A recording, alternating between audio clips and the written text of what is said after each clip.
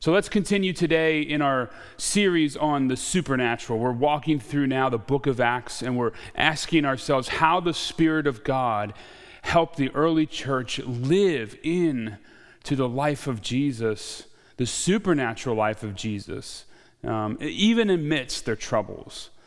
And last week we said in the midst of the trouble, of the fear of the unknown, the Spirit of God gave them the gift of confidence that he was at work. Eyes to see, vision from heaven to see that God is at work. And friends, I believe that is true today. God is at work. I don't have a lot of words to say. I've struggled all week to put something together. It's interesting that we find ourselves in Acts 2. I believe God's word has much to say to us today. If we allow ourselves to be uncomfortable, if we allow ourselves to be open to the refining fire of the Spirit.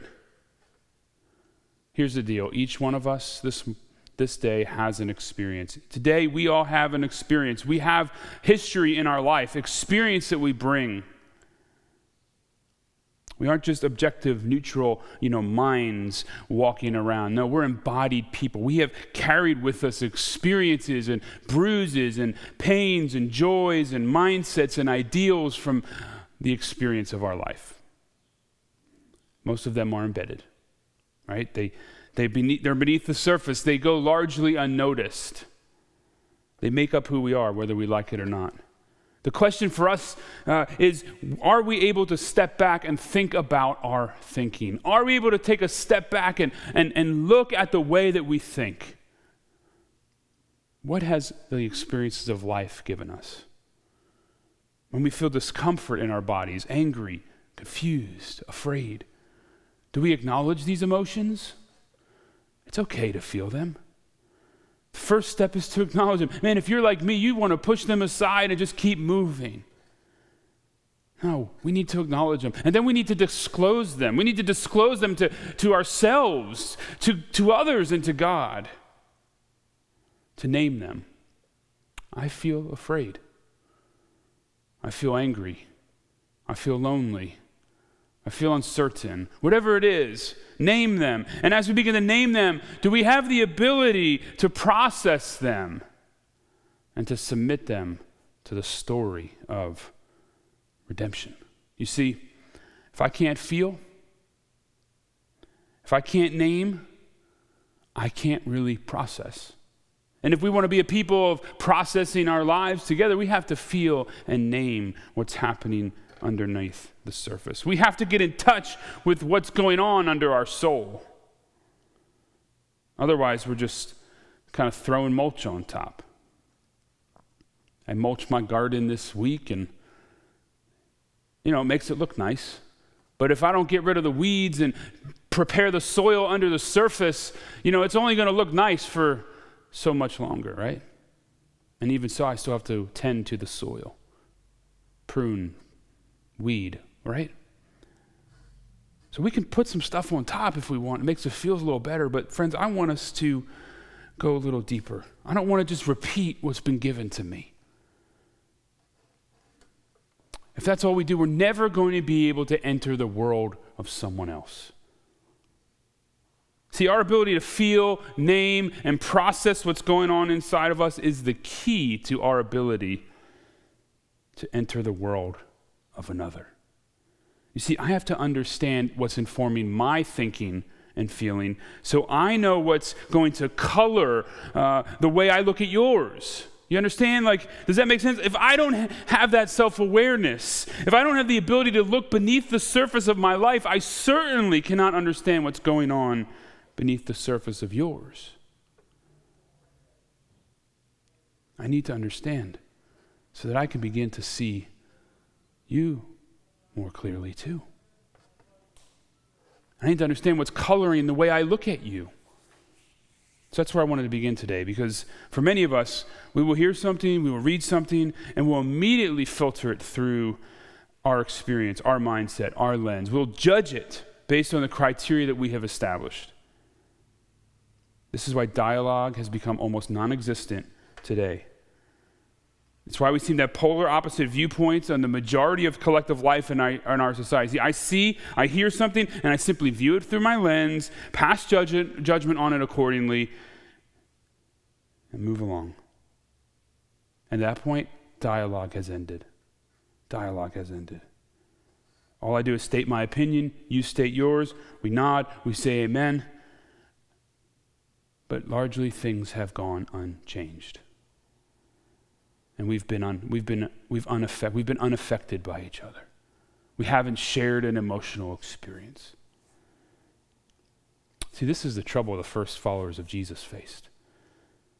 Will they be able to step outside of their experience, of their mindsets? Will they be able to step outside the preservation of themselves and their group and be moved by another? See, every group has an us and a them. Right? We're from Philly, and we're Eagles fans. That's us. They're from Dallas, and they're Cowboys fans. That's them. You get it? I'm trivializing it a bit, but you see what I'm talking about? The us is the people that get me, that understand my experience, because we've shared some experience of some kind. It could be regional like that. It could be heritage, cultural, race, and so on. And what is a sign of that? What is a significant sign of that? Think about this for a moment. What symbolizes us more than anything else? Language. Language. Language is not just about words and phrases. Language envelops in the context of culture. You see, language and culture are intricately tied together. See, language is deeply tied to the cultures of us. In some European countries, the phrase "a good day" is often referred to as a sunny day. It's a good day. In some African cultures, it implies a rainy day. You see, the same phrase, totally different meaning in two different cultures. How do I know you get my culture? You speak my language. Even regions in the United States have different dialects. We all speak English, but we have different languages. If I hang around with my friend Ed and Jamie, I say y'all a lot more. When we lived in Kansas City, I became deeply aware of how I said water ice. See, language is deeply tied to culture, to shared experience. You cannot truly become fluent in a language without learning the culture that envelops it. So let's go back to where this came from. I'm giving us some context here to Acts 2 today. Genesis 11. This is what we call the Tower of Babel. They said, "Come, let us build ourselves a city and a tower with its top in the sky. Let us make a name for ourselves, otherwise we will be scattered throughout the earth."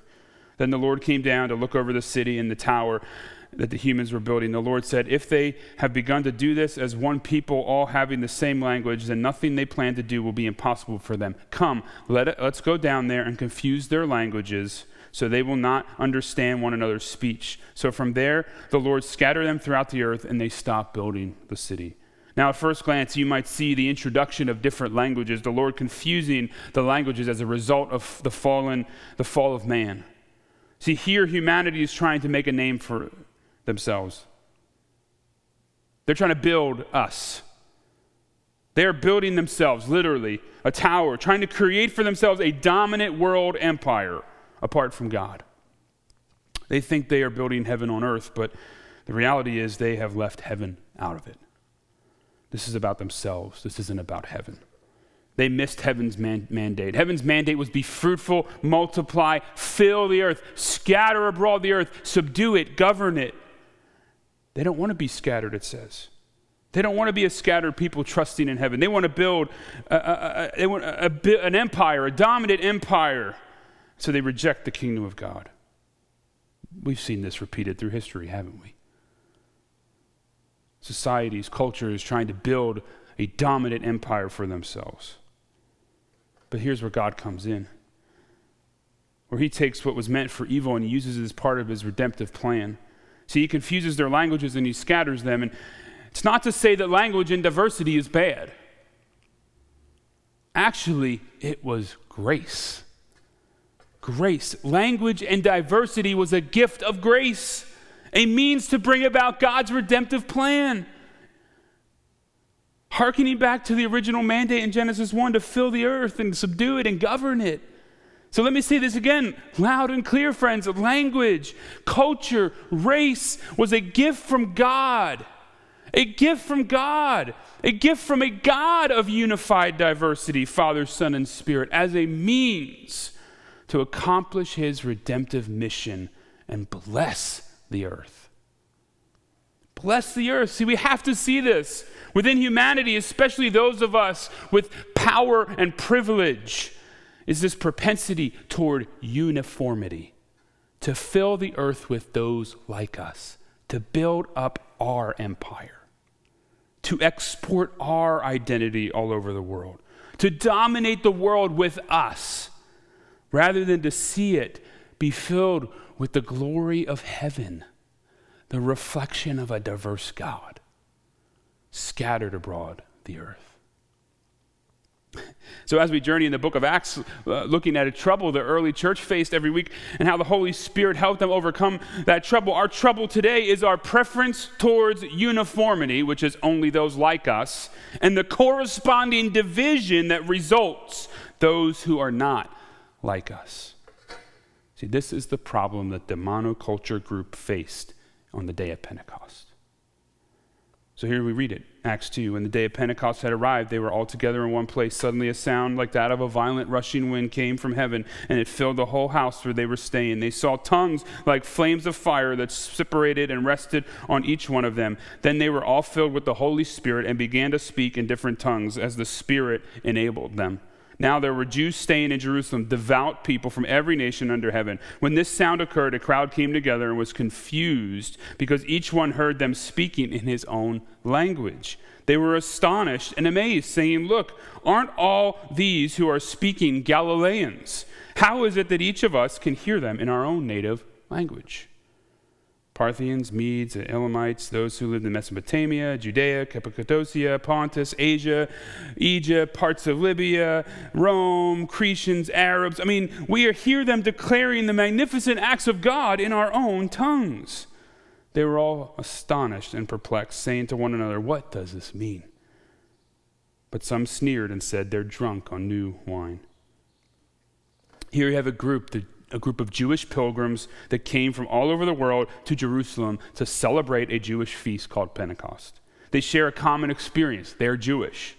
They likely would have all known either Aramaic or Greek. So these were the languages that were spoken either in the business world or in the temple primarily used Aramaic. So even though they had native tongues from all over the world, they would have known Aramaic.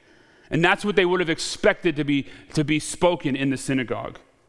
Yet here you have the first official gathering of the church and the inauguration of the Holy Spirit coming with tongues. Now, these tongues aren't about some personal spiritual experience. That's not really the primary theme here. This was a miracle where God uses the native tongues of those in attendance, languages never used before in worship, to affirm and bless these languages and corresponding cultures as the very vehicle for his redemptive plan in the earth. See, the Spirit of God shows up in language. We've said language and culture are inseparable. They are intimately connected. Like, what a shock it would have been. You're used to hearing worship in Aramaic and Greek, and all of a sudden you're hearing it in your native language. It's like a sudden, intimate, childlike moment, right? Where you're taken back to your culture of origin. Wait, how do they know my language? How are they speaking this? How do they know that about me? How do they know that we're all here and these are the tongues of those present? It cuts right to the root of their identity. The redemptive message of Jesus affirms this identity. I need us to hear that, friends. The Spirit on the day of Pentecost is affirming what God did at the Tower of Babel. the cultural identity you have at your roots. This is part of God's redemptive story and a means of blessing the earth. Willie James Jennings wrote, "Speak a language, speak a people. God speaks people fluently." Speak a language, speak a people. God speaks people fluently. The Spirit coming in this way is a sign that the gospel, the redemptive message, is a message for all. The kingdom is available to them too. Whoever the them is. I can't imagine this is what the first disciples thought of when Jesus promised that the Holy Spirit would come in power. Yet this was the means at which God chose to answer. Friends, the church is not meant to be a place of uniformity or division. It's not meant to be a place of uniformity where everyone looks like me, where we're colorblind and we pretend as if there's no differences. No, friends. And it's also not to be a place of division where we exclude them, whoever the them is, that doesn't speak us. You see, God speaks people, and so must we. We must become students of the other. Students of the other.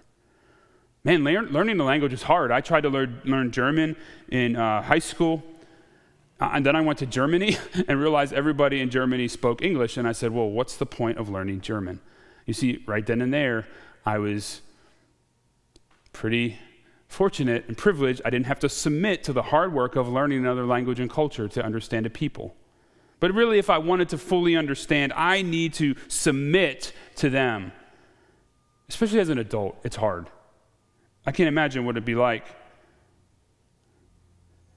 You know, as an adult, you're trying to learn a new language, and in some ways it renders you just like a child. You feel helpless. And so most of us don't like that feeling. We don't like to feel helpless and out of control and in submission to others. So we avoid that. We never try. And this is the problem with learning people too. It's much easier to stay with us. It's much easier to hang out and fill my life up with my people, whoever my people is. To learn language, I need to learn culture. Yeah, you can learn a few mechanics in a classroom, a few words and different this and that. But at some point, if you want to be fluent, you have to go and experience the culture. See, what's the Spirit doing here? Moving us toward the other. Inviting us toward the other. To submit ourselves to them. To listen. To learn. To do the hard, uncomfortable work of speaking people. Do you hear that call? Not everyone did. Verse 12 says, some sneered and said, they're drunk on new wine. Do you hear the call? Become a student of people. So Spirit is inviting us to become students of people. Secondly, it says Peter stood up and he says, no, they're not drunk. Since it's only 9 a.m. On the contrary, this is what was spoken through the prophet Joel, and he begins to teach out of the Old Testament. And he quotes this. He says, it will be in the last days, says God, that I will pour out my Spirit on all people. Then your sons and your daughters will prophesy. Your young men will see visions. Your old men will dream dreams. I will even pour out my Spirit on my servants in those days, both men and women, and they will prophesy. I will display wonders in heaven above and signs on earth below. And he goes through and he shares the redemption story of Jesus.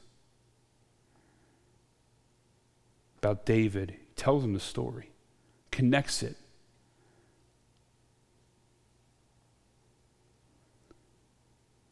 So Peter says, don't miss what God is doing. They're all Jewish people. He's unpacking the story. He's helping them see in their scriptures who Jesus is and what he's done. But here's what jumps out to me, friends. He specifically quotes Joel, and he says, all people, servants, young men, women. He's talking to a patriarchal, monoculture group of people. He's saying, all will prophesy. In essence, this is a new social order that the Spirit is constructing. A place where all people have a voice, where all people have power, where God speaks through all people. That's really what prophecy is. It's having a voice and allowing your voice to be the voice of God. And you see, it's profound. It's astonishing. See, they're accustomed to God working only through men or through priests, through kings, through authority. But here's Peter says, no, God is, the Spirit is here now. God is starting a new social order. He's not just going to speak through the men and the kings. No, God is going to speak through all. One person wrote, and I admit I've not done the research on this, but one person wrote that Pentecost is the first time the concept of all being equal was ever seen in an ancient record. Now, I don't know if that's true. I don't have the source on that. But I do know overwhelmingly that culture at that point favored men of higher social classes. And so do you see the radically new social order that the church is to be part of, that the Spirit is initiating at Pentecost? How are we making space for others? History has shown that many will do the work of learning a language only then to dominate the culture of those whose language they've learned. It's not enough to learn a language. It's a start. We learn people. But we need to allow them to have a voice. Not that it's up to us to allow them, but we need to give them power, to submit to them, to honor their voice, to see them as empowered, capable people with the Spirit of God, capable of being His voice. And then finally, they hear this and they ask the question, what then should we do? What then should we do? Peter replied, repent and be baptized, each of you, in the name of Jesus Christ, and for the forgiveness of your sins, and you will receive the gift of the Holy Spirit. To walk this out. For the promise is for you and your children and for all who are far off, be saved from this corrupt generation. So those who accepted his message were baptized. And that day about 3,000 people were added to them. All right, here's the deal, friends. Repent. Turn. Be saved from this corrupt generation. Be saved from this trouble of uniformity and division, and you need to repent. Here's the deal. No one has escaped the curse of sin. However, Peter on Pentecost was primarily speaking to us, to the group in power. Remember, his disciples, Jesus' disciples, asking him before he was ascended, hey, are you going to restore this? Are you going to restore power to Israel? Are you going to make us the dominant nation now? This is what they have in mind. He's speaking to them. So no matter who you are, consider how you are thinking, how you see others, regardless of who the other is. But my message today is really for myself and those who fit my demographic, those who have been in the position of power, men, particularly white men, really anyone who is pierced by this truth today, to lean into the other. Repent. What does repentance look like? Well, it looks kind of like what we talked about at the beginning. You can't repent from what you haven't felt. You can't repent from what you haven't felt. You can't repent for what you haven't named. You can't repent for what you haven't processed. And some will just throw out repentance and I'm sorry's, just to get it over with. Well, we need to feel it, to name it, to process it. Will you be a student of the other? Will you learn people, their culture, their pain, their experiences? Will you give their voice power by shutting up and listening? Will you let them prophesy? Will you hear God's voice through them? Will you turn and repent, doing the hard work of feeling, naming, and processing? Not everyone did. Verse 41 says, those who accepted this message were baptized. That means there were those who didn't accept this. And this theme will run throughout the book of Acts.